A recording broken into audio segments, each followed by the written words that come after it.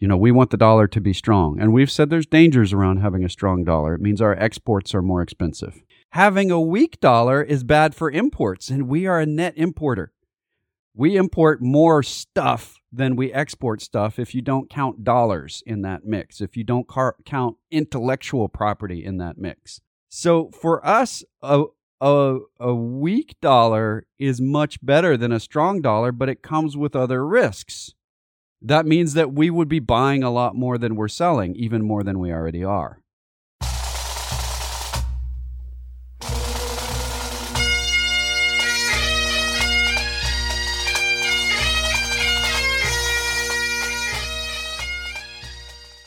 And we're back with more of the Personal Wealth Coach with Jake and Jeff. I almost said your name instead of my own. Just we're the McClures. We're entangled. Yeah, we're the McClures. We are the bald folks giving you economic conversation. This podcast is called The Personal Wealth Coach, and that's also the name of an SEC-registered investment advisory firm based in Salado, Texas. Now, the fact that it's registered with the SEC doesn't mean that the SEC approves or disapproves of anything, neither does the secretary, whoever the secretary is, and this tape will destruct after it's listened to. You dated yourself. This tape will destruct. Your podcast tape is about to self-destruct. That's why you can't find the tape in it anymore. It already has self-destructed because it's too old. And the information that we do present in this podcast, we get from sources we think are very reliable, but we don't make any guarantees as to the completeness or the accuracy of that reliability or anything else. We just do the best we can. The information that we're providing during this podcast is not considered investment advice. This information is educational because investment advice means that we know exactly who's listening and we can custom tailor all of our advice to them. So prepare to be educated. Well, now it's time for questions. Yes. We've got 2 questions, and you can add to those 2 questions by emailing us at either Jeff@tpwc.com or Jake@tpwc.com. You can send it to both of us. We want both of us to read it. That's actually preferable. We can both be looking at it. Okay. We can be entangled and see them in stereo. John, you're an amazing person, but you have just done the most dangerous thing possible. You have asked the Personal Wealth Coach Bald Guys to prognosticate. He says PwC prognostications as the subject line. Does he not know how dangerous that is? We could spend 2 hours just talking. Oh, wait, we do that already. Okay. So what are your predictions for these 3 scenarios? And he's got a picture. This is very traditional at this point. A paper version of the Wall Street Journal with a digital picture of it emailed to us with an outline around what he would like us to look at. So the outline, this is the quote from the Wall Street Journal. 3 vital issues for investors remain uncertain as the Federal Reserve moves towards tapering its bond buying. How often do you say tapering when you say, I'm going to cut back a little bit? How often do you just as a day-to-day? Is this right up there with deeming? Yeah. Okay. I think so. All right. So will this quantitative tightening mean Treasury yields go up or down? I have an answer for you on that. The answer is yes. Will stocks do better with rising or falling bond rate yields? Yes. No. Both of those. Okay. And a linked issue is the stock-bond relationship that has held for the past 3 decades going into reverse. Okay. So that last question, we'll hold that to last. Let's actually answer these questions with some seriousness rather than the yes and no question answers that we're doing. Will this quantitative tightening mean Treasury yields go up or down? What do you think? I think quantitative tightening will cause... That's an interesting term. I think it would cause longer-term interest rates to rise. Yeah, and I agree with that. We were just talking about this prior to the program, the show. The Fed buying bonds at the rate that it has. Before the pandemic, it had about $2.5 trillion. Now it's got about $5.5 trillion U.S. Treasuries. When you buy bonds, and you buy a lot of bonds, like $3 trillion worth of bonds, you cause interest rates to go down. Because and this just kind of take a step back and say, all right, when When you're going to get a mortgage, if you've got good credit, so that's the first assumption. You've got great credit. You're like in the 800 range, 820 even. You're going to go get a loan. If you have 15 banks that all want to give you a loan that you can choose the best rate between, or tell them that bank over there is offering me this, are you going to get a higher or lower rate? You're going to get a lower rate because you've got good competition. They all want to give you a loan. Now, you still have good credit, but let's try a different scenario where there's not a lot of money out there to loan out. People aren't buying bonds like crazy anymore. So you only have 4 or 5 banks willing to give you this big loan. You're still going to get a pretty good interest rate, but it's probably going to be not quite as nice as the low interest rate you got when there's 15 banks. So the Federal Reserve represents the 15 banks, the big bank mentality, because they've been buying these bonds from banks and from holders of this debt, flushing cash into the system. When that cash is not being flushed in so much, we're going to see interest rates go up. Now, will it be a smooth trend? No, that's not how interest rates work. But we can average it out over a long period of time to see a rising interest rate when there's less people buying bonds. And the Federal Reserve represents a lot of people buying bonds all at the same time. So we expect Treasury yields to go up with the Fed stopping its purchases or tapering its purchases.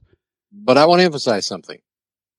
I agree with the article, which is in the Wall Street Journal, written by James McIntosh. I agree with his conclusion. Is we don't know. We really don't know, because despite the fact if the Fed stops buying so many bonds and interest rates start up just a little bit, as they did, by the way, last week when the chairman of the Fed suggested they were going to maybe this year stop buying so many bonds. Right. A bunch of people, as soon as they get a little higher interest rate, rush in and buy some more bonds. Did you say Russian? The Russians are doing it. Rush in. Well, maybe the Russians are doing it. Could be. No, they're not. But go ahead. But the point is, as interest rates go, if interest rates do go up, that will cause more people to want to buy bonds. For example, let me give you an example. The competition with the 10-year U.S. Treasury bond is the 10-year Bund in Germany. Bund. It's the second Bund. The Bund. Bund Yes. or Bund? I say Bund just because it sounds like a cake. Oh, I thought it was a Bund, but it could be. It could be a Bund. I'm not suggesting that I speak German. They don't even call it German there. That's how badly I speak German. I still call it German. They don't even call it that. They don't even know what country they're in. They think they're in Deutschland. Yeah, what is that? They are clearly in Germany. Yeah. But I'm glad they all speak German there, or they'd have no one to talk to. The yield, if you loan your money to the German government for 10 years, they will gladly allow you to pay them 0.53% a year for 10 years. You will loan to them and pay them for the privilege of doing so. Right. They have a negative yield on their bunds. Basically, and the way they do that, by the way, you don't actually have to write them a check from your bank account every month. What they do is they subtract some money from your principal. Yeah. Basically, they will charge you 0.53% a year for 10 years to hold your money, to use your money for their purposes, and then they'll give it back to you, but they'll give you back less than you put in. Yes. And they guarantee it. The part that they give back to you is guaranteed. Yes. Yeah. Which is very good. Yeah. It's a good way to avoid taxes, though, by the way. Yeah, you don't have to pay taxes on any gains, so you don't have to pay. Because you don't have any gains. Right. Isn't that great?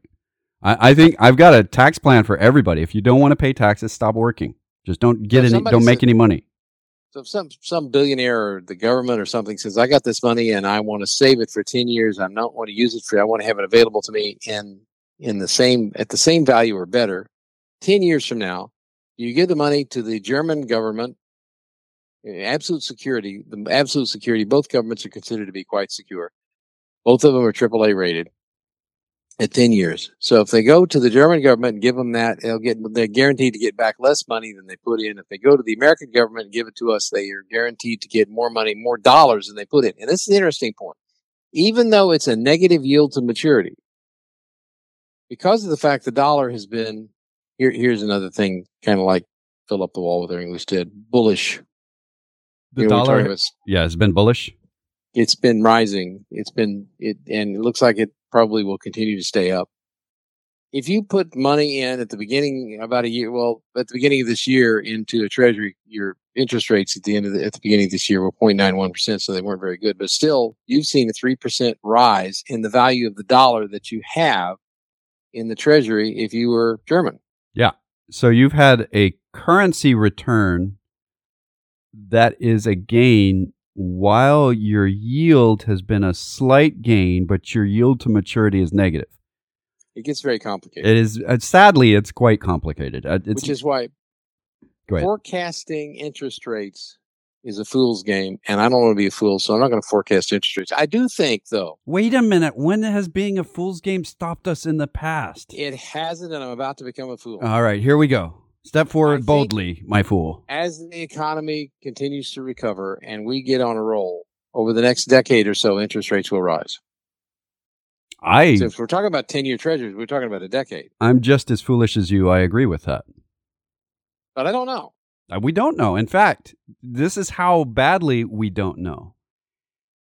10 years ago, we were saying the same thing about the last 10 years. We're consistent. Yeah. So we're looking at, and people are like, how can you be doubling down when you just said you've been saying this for 10 years? You're obviously wrong. What's going on? Well, we've been saying it for 10 years because interest rate cycles tend to last about 40 years, and this one's gone about 45. Yeah.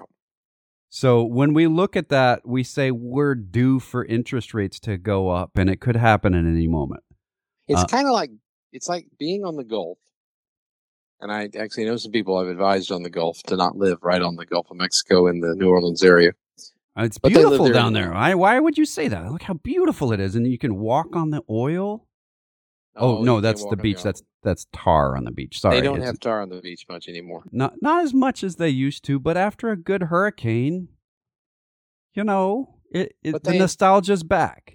But they love living there next to the ocean, and they think they're safe, and it's all cool. And I say, the ocean is rising, whether you think it's man-made or not, it's rising. B, the hurricanes are getting stronger, so you have a probability that if you live there for 30 years, you have a high probability that sometime during that 30 years, you'll get hit with a hurricane. Yes.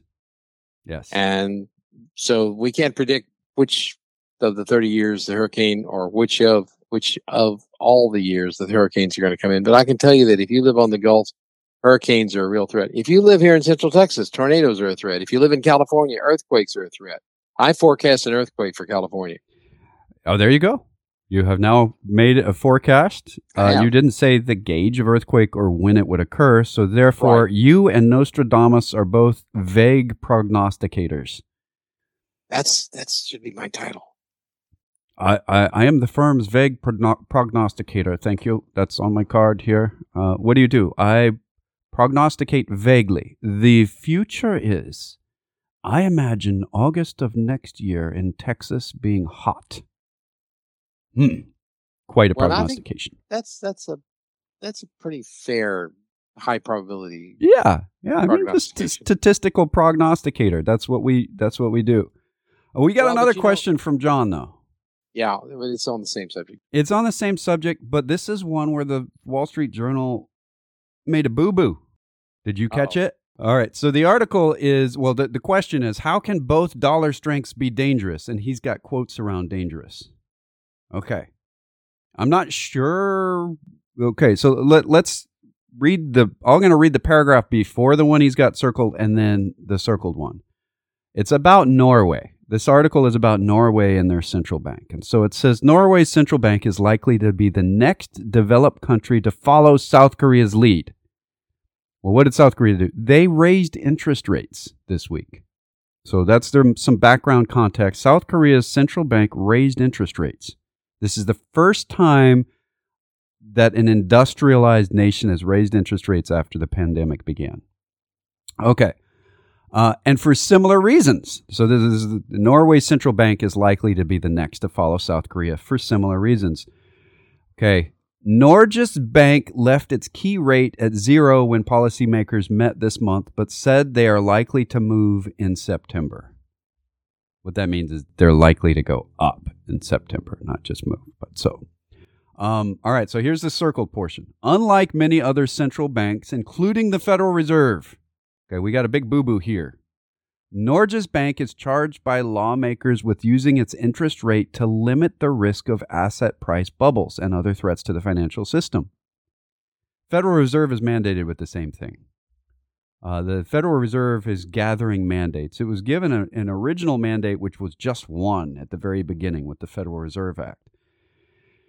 But the Dodd-Frank Act, after the Great Recession, mandated the Federal Reserve try to prevent bubbles and panics. So the Wall Street Journal, probably an older writer that doesn't remember that laws have changed since the Great Recession. But that's age discrimination. It is. I'm sorry. I am discriminating against those that are aged and infirm. Oh, I mean. Are you talking about me?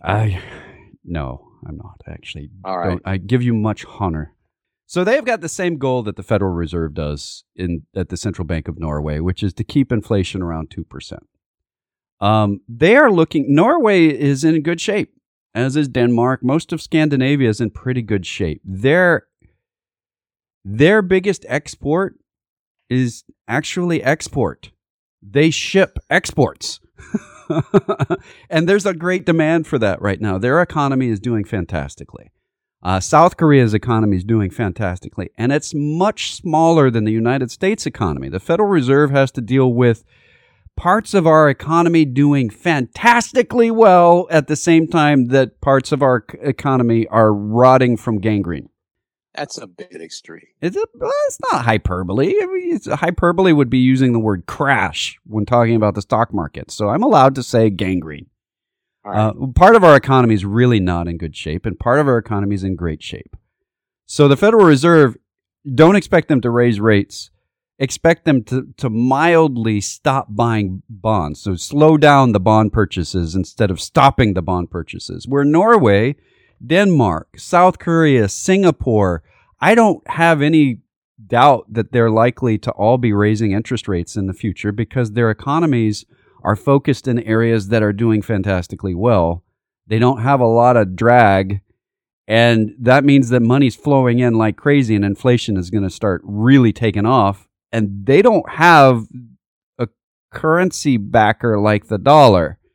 And Norway's currency issues are interesting, guys. If you ever want to get confused, start looking at what currencies are taken in Norway. There are multiple different types of kroners that are used there. There are dollars and there are euros.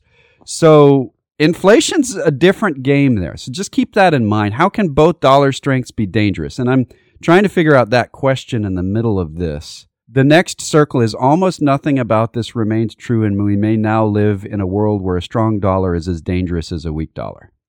Okay, so that's the statement. The reality is that strong dollar and weak dollar is purely psychological. If people have for years said that there are, we want the dollar to be strong, and we've said there's dangers around having a strong dollar. It means our exports are more expensive. You can understand why if you want to sell something to someone, having a higher price for it just because it's in dollars might be bad for business. Having a weak dollar is bad for imports, and we are a net importer.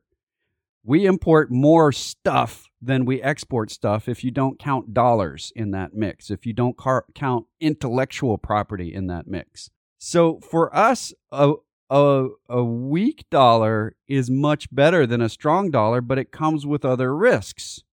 That means that we would be buying a lot more than we're selling, even more than we already are. I just wanted to say, if you got any questions about this, Jake just said we import more stuff than we export, and we've been doing that for now 40 years. And for 40 years, many economists have been saying, or not actually economists, would-be economists, pseudo-economists have been saying it's going to bankrupt the country because we're spending a lot of money and buying stuff, and we don't have money coming in. We should be exporting more stuff. Well, the reality is that we're far better off. Yeah, we make stuff inside our country and use it and consume it in our country. And if you think about it, if you're just buying water and putting it into a tank, and you're buying more water than you're letting out of your tank, you're putting in more than you put out, eventually your tank will explode because you can't. Or at least overflow. And you can't compare it directly. The United States economy, when we say consumption, It's literal. We're consuming it as fast as we're buying it in a lot of cases. We gave an example earlier where you were talking about how someone in Germany buying a bond from the United States had a positive return even above the interest rate because of currency shifts, because the currency rate is up. The article that was sent in for that last question mentions that as a risk as well, because the opposite end of that is dangerous. If we see someone that has borrowed in dollars that are living overseas rather than loaning in dollars. So if you're in Germany and you buy a bond, you're loaning money to the government of the United States, if it's a U.S. Treasury bond.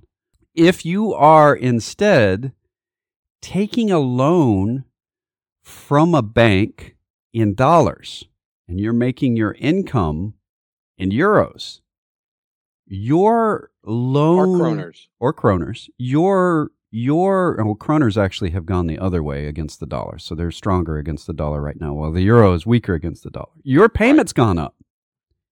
Yep. Because of currency.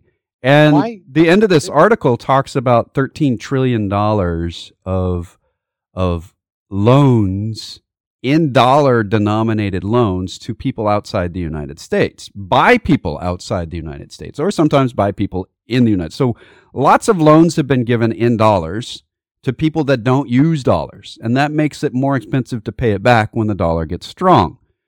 So this kind of answers why it's dangerous to have a strong or weak. I guess maybe the bank would want to loan in dollars so they could get more money back, rather than loaning in euros or something like that. But why would a person who lives in Germany, doing something in Germany, want to borrow dollars to do something? To buy oil. Oh, yeah. Well, we kind of have a monopoly on that, don't we? Yeah. So dollars are really the major currency to buy oil with, to buy energy in general. The energy markets are dominated by dollars. And if you're living in Germany and you're buying energy, you're buying natural gas from Russia, you don't buy in rubles, you don't buy in euros, you buy in dollars. And the Russians don't like that. No, they don't like it. But they also know that's the only way to sell energy. Why is it that they don't say, well, just you're going to have to pay us in rubles? Because the Europeans would say, no. Your currency fluctuates like mad. We're going to have all kinds of weird problems paying for our stuff if we don't know what the currency is going to be. Wait, am I talking about the ruble or the Bitcoin? Yeah, I got you. So this is why the Euro folks don't want to buy oil in rubles. They also don't want to buy it in euros because, believe it or not, they don't make a lot of oil in Europe. They don't? No. So you tend to buy it from the people who make it or pull it out of the ground. I know that's weird. And they want dollars. And they want dollars. Dollars are cool. They think dollars are cool. Yeah. So this is part of the reason why we see the loan issues different. There's also quite a lot of debt held by foreigners in dollar-denominated stuff, loans to the U.S. government of about $7.8 trillion. So this is the opposite. That's the good side. They're getting paid more when the dollar rises. We're not paying more to them. If that's not complicated, I don't know how to warp your brain enough. We actually have the same payment from the government going out to them, and they are getting more money than we're paying them. Because dollars are cool. Yeah, because the cool kids all want to have dollars. Now that flips. If the dollar drops, they get less money back. So when you're using dollars, whether the dollar's going up or down elsewhere doesn't matter. Doesn't matter at all. You get paid the same dollar back that you gave in. So currency adds a layer of complexity. That is a minor understatement. You get really complexified if you start using foreign currencies to buy or borrow dollars to make loans or to give or to pay loans back. We kind of got that subject, I think, nailed down. Yeah, I think we have kicked this long deceased canine enough times. Canine? Yeah, you stop. Equine. Well, you kick the dead horse or let sleeping dogs lie. I'm just mixing my metaphors here. That's all I'm doing. Cool. And we're about out of time. We actually do give advice to people on the management of portfolios, fiduciary advice even. We get to know people about that. If you'd like to contact us off the air for some advice to you about your portfolio, and you have high net worth, the phone numbers to call with voicemail during the weekend, real live people during the week, locally is 254-947-1111. And toll free, you can go 1-800-914-7526 at 800-914-PLAN. You can go to our webpage, thepersonalwealthcoach.com or tpwc.com. You can contact us through the contact form or email Jeff at tpwc.com or Jake at tpwc.com. On the webpage, you can listen to podcasts going way back. You can go to your favorite podcast provider. Until next week, this has been The Personal Wealth Coach.